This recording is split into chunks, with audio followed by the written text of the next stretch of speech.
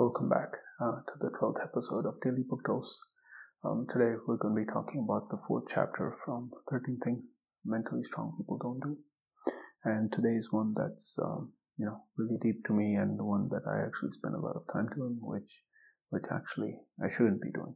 And that's using your time and focusing on things that you've got no control over. In all spheres of life, there are certain things that we do have control over, and then there are other things that no matter how much we think, no matter how much we try, we've got no control over it whatsoever, at all. We've got control over how we act. We don't have control over how others react. We don't have control over how others act towards us, but we have control over how we react to that. So much time we feel that life is unfair because of how other people react or how other people act towards us. And that's something that we've got no control over at all. Instead of that, it's obvious we need to control on. We need to use our energy on things that we do have control over. Now, by focusing on things that we've got no control over, it kills our willpower. We feel that life is unfair. And that touches on, yesterday's topic as well, that mentally strong people don't waste their power. They conserve their power. And by focusing our energy and our focus on things that we've got no control over, it's just like our power just evaporates because of it. It sets us up to complain. It sets us up to procrastinate. It sets us up for feeling that life is unfair towards us, and wants us to put in, be under the covers, or put our heads in the sand, and that's not going to get us anywhere at all.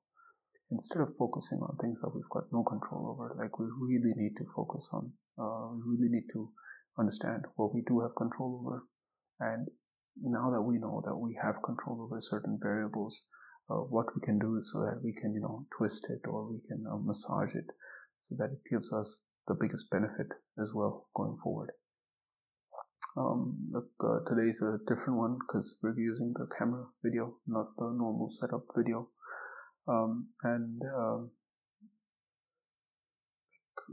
need to prepare for these videos a lot more. How I'm doing it right now, just, bang, bang.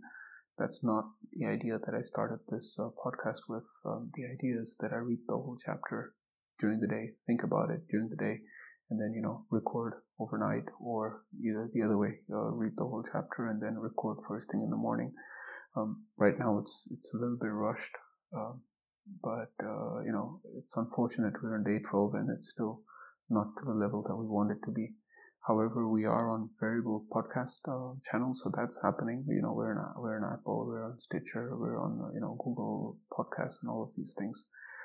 Still the views are 0, still the downloads are 0, but that's all right. There's no marketing there done at all yet. The idea is really to put out the material, make it seem that there's a lot of stuff out there. Make it obvious that there's a lot of stuff out there.